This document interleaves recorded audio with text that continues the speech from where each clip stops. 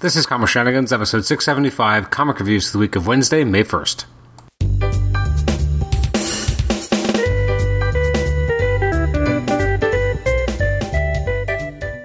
Welcome to the Comic Shenanigans podcast. I'm your host, Adam Chapman. This is our comic reviews episode for the week of Wednesday, May 1st.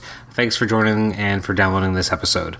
So let's jump right in, why don't we? So I'm recording this on May 10th, so it's already been a few days after new comics have already come out. But before we can really enjoy the comics of May 8th, we should look back one last time at May 1st. Some of the books I will not be talking about, but did come out that I at least want to give mention to. There was, Super Sons, so Adventures of the Super Sons, Age of X-Men, Prisoner X, Batman and Teenage Mutant Ninja Turtles 3, number 1, that's not confusing as numbering goes, Champions, Cosmic Ghost Rider Destroys Marvel History, DC's Year of the Villain Special, Deceased, number 1, Deathstroke 43, Domino, Hot Shots, Female Furies, Harley Quinn, Justice League, Major X, Marvel Team Up, Meet the Skrulls, Savage Avengers, Spider-Gwen, Ghost Spider, Star Wars, Age of Rebellion, Han Solo, Star Wars, The Dreaming, The Green Lantern, The Punisher, War of the Realms, Strike Force, The Dark Elf Realm, and Young Justice. That's a lot of books. That's like 25 books or something. So what did I have a chance to read? Well, I read a relatively small number of books, only about 5. So I'll talk about them now. First up, we have Amazing Spider-Man 20.HU. So this is another of these HU kind of one-shots, filling in some of the blanks or adding some extra characterization. This particular one is by Nick Spencer and Corey Smith on pencils. He has Mark Morales on inks and Eric Arciniega on colors. Oh, I'm apologizing for butchering that. And this is about the Vulture. This is, kind of there's been a lot of different takes on the Vulture and who he is as a person and how evil he may or may not be. But this is definitely an interesting one. I still don't, as much as I understand the design of the Vulture costume now to have that kind of bubble to protect his head and neck, I just don't like it aesthetically, but I understand the need for it. So we have a bit of a recap here. To understand, how he ended up in this area, how he was taken out, and then we have him meeting up with Arcade, which is it's just interesting to see Vulture interact with other villains, because we don't actually see it that often where he's actually speaking and having a bit of an interaction. Now, a lot of it is just Arcade talking at Vulture, but it is interesting. And, the Arcade is kind of setting something up and wants, they're definitely leading to something. And the idea here is to manipulate Vulture to assist them in creating, these optimal conditions. So I like that. And then we have Mother by Nick Spencer and Tyler Crook, which is about vermin and kind of leads into where we see that character in terms of there's being multiple vermins now. Don't really like that aspect of the story. I found, I don't know, it just wasn't really for me. The vermin character has been, I can't say overused, but I've read a lot of Vermin stories, but I feel like he's not an actually overused character. It's just there was a period where he was very well used, back when DeMatteis was writing the book, and then ever since then really hasn't been used at all, or very, very rarely. So here we're kind of bringing the character back. I don't really like, again, the artwork, I think, for me didn't really work. It was at times grotesque, at times overly kiddie, or not even kiddie, but just had weird expressions on characters' faces. I couldn't quite decide the tone it wanted to nail. The main story has much more enjoyable artwork. It's much more standard fare, but I thought it was very enjoyable, and the colors of that were really strong at kind of driving home the point. I don't know. I think I'm going to give this a 6. It's not bad. It's not great either. It's just kind of there. It definitely adds a little bit extra information on what the Vulture's doing, and adds a little bit, further dimension to those proceedings, which I did find interesting. Next up, we have Batman number 70. This is written by our good friend, not good friend because we're not actually friends with him, but by everyone's friend, Tom King. He wrote this particular issue as we finally have Batman escaping from the nightmares, and he's on his way to try and, find Bane. And he's going through Arkham, and he's just kind of taking out everyone.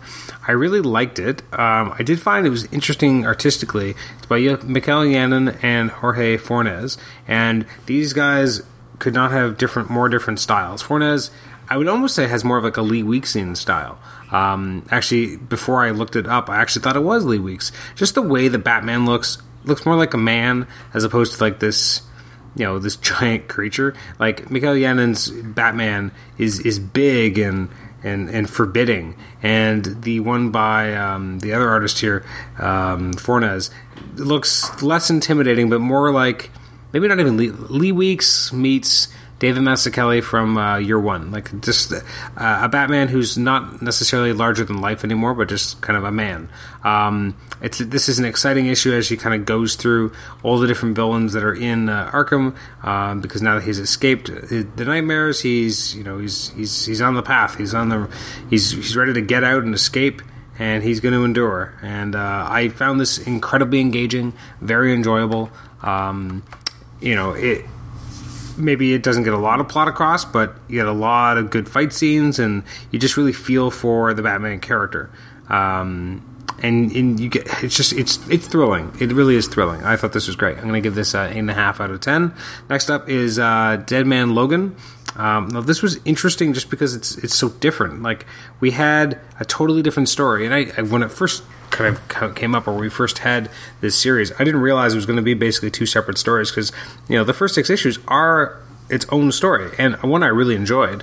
And now he's back in the Wastelands, and it's very different, and he's kind of tromping along, and I'm not really sure how we're supposed to feel about this or the character. And there's some weird things that happen with him, which definitely fits the kind of weird dystopian era of the Wastelands.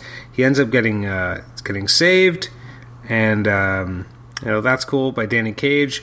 I did not enjoy this nearly as much as I did the first few issues. I think we'll have to see where the rest of the series goes. I was still interested, but I was not nearly as invested. I think I was much more invested in the first half of the series. I didn't know where it was going to go, and I was excited to see how they were going to get there. And now I'm a little bit less interested, but not to say I'm not caring. It doesn't quite tickle my fancy in the same way. It's still by Ed Brisson, got Mike Henderson on art. It's enjoyable, but not nearly as strong in my estimation. I would give it probably about a 6. Not my favorite thing I've read. Next up is Deadpool. This is issue number 12. I don't actually even usually read Deadpool. I'm not even sure if I read the issues right before it. It's written by Scotty Young, art by Scott Hepburn, and I was like, what was this issue about? Like, sometimes when you read too much, so you're up against the Goodnight character. I actually liked the backstory issue with the Goodnight. I found this issue less interesting. It's interesting too because the Goodnight was like so formidable. He was in the shadows doing all this crazy stuff, and now when we have him actually kind of alive and fighting, I find him a lot less interesting, and his connection with Weasel's fine. It was okay. I thought last issue was a lot stronger in terms of the Goodnight character. The issue felt like it lacked a little. It didn't really grab me. It didn't really pull me in. Last but not least, we have Uncanny X-Men 17.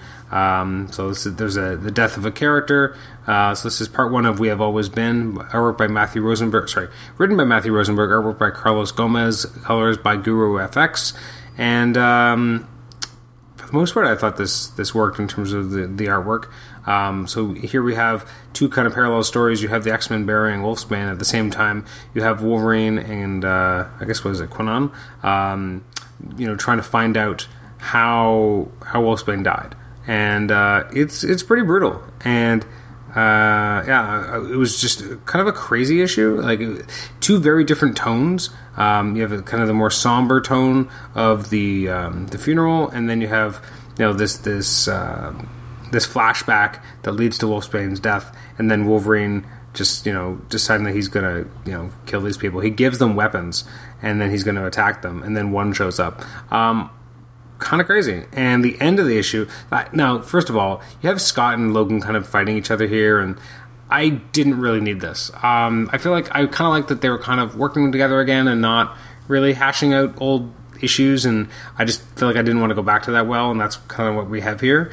And they're coming to blows and fighting each other, and I just didn't really care for that. What I did like, however, is, and I don't even know how Juggernaut's here or why Juggernaut's here, or maybe I missed something in here, but Juggernaut is here, and he mentioned something, and everyone's like, who the hell is Emma Frost? And that I thought was a cool kind of like, what? How do they not know who Emma Frost is, especially Cyclops? So that was definitely interesting. I'm going to give this issue maybe a 6.5 out of 10. There's nothing I really loved this week except for Batman. I thought Batman was great. Everything else was kind of middle of the road. Looking forward to next week. Some of the books I'll be talking about next time. They will include, I'm definitely going to be talking about Captain America because I've already read it. Some of the books that came out, on May 8th include Age of Conan, Bellet, Queen of the Black Coast, Age of X-Men, Apocalypse and the Extracts, Batman and the Outsiders, Captain Marvel, Catwoman, Conan the Barbarian, Detective Comics, Friendly Neighborhood Spider-Man, Hawkman, Invaders, Justice League Odyssey, Marvel's Annotated number 3, Red Hood Outlaw, Savage Sword of Conan, man, I'm loving that book, Shazam, Spider-Man Deadpool, Star Wars Age of Rebellion, Boba Fett, Star Wars Dr. Aphra, Supergirl, Symbiote Spider-Man, The Batman Who Laughs, that's 5th of 6 issues, The Flash, starting a Year 1 storyline, The Unbeatable Squirrel Girl, The Unstoppable Wasp, War of the Realms, Journey into Mystery, War of the Realms, New Agents of Atlas, Wonder Twins, Wonder Woman, and X-Force. Whew, that is a lot of books. So I'll be talking about some of those on our next reviews episode, which will be episode 677. Our next episode, 676, will be me sitting down with Eric Anthony once again to go through the Marvel book catalog for books that are coming out later this year. So that will be coming out probably in about a day or so. I go into those episodes always thinking it's not going to be that long and thinking, we'll probably talk for, maybe an hour. It was like a 2-hour episode, just like the last one was. But we were talking books coming out from, September to December this year. So it was definitely a fun conversation, and you can look forward to seeing that in probably tomorrow. So thanks again for listening to this episode, and if you want to email me, you can do so at comicshenanigans@gmail.com, like the show on Facebook, rate and review us on iTunes, subscribe to us on iTunes, and also listen to us on Stitcher. Thanks again. We'll catch you next time. Bye-bye.